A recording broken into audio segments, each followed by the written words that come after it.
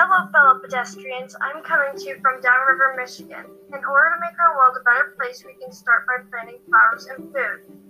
We should start gardening. Flowers are a pretty way to start.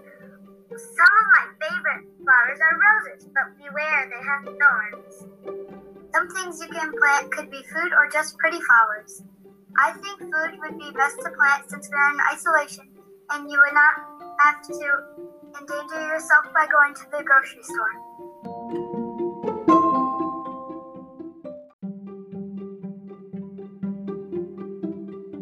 Hello, my friends. During isolation, what you can do to clean up not only your house and room, but your community too.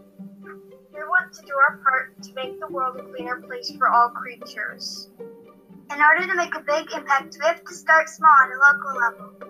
In my neighborhood, me and my friends have a construction site behind all of our houses. So what we decided to do is get trash bags and gloves, and we picked up most of the trash from the houses behind us. That sounds neat.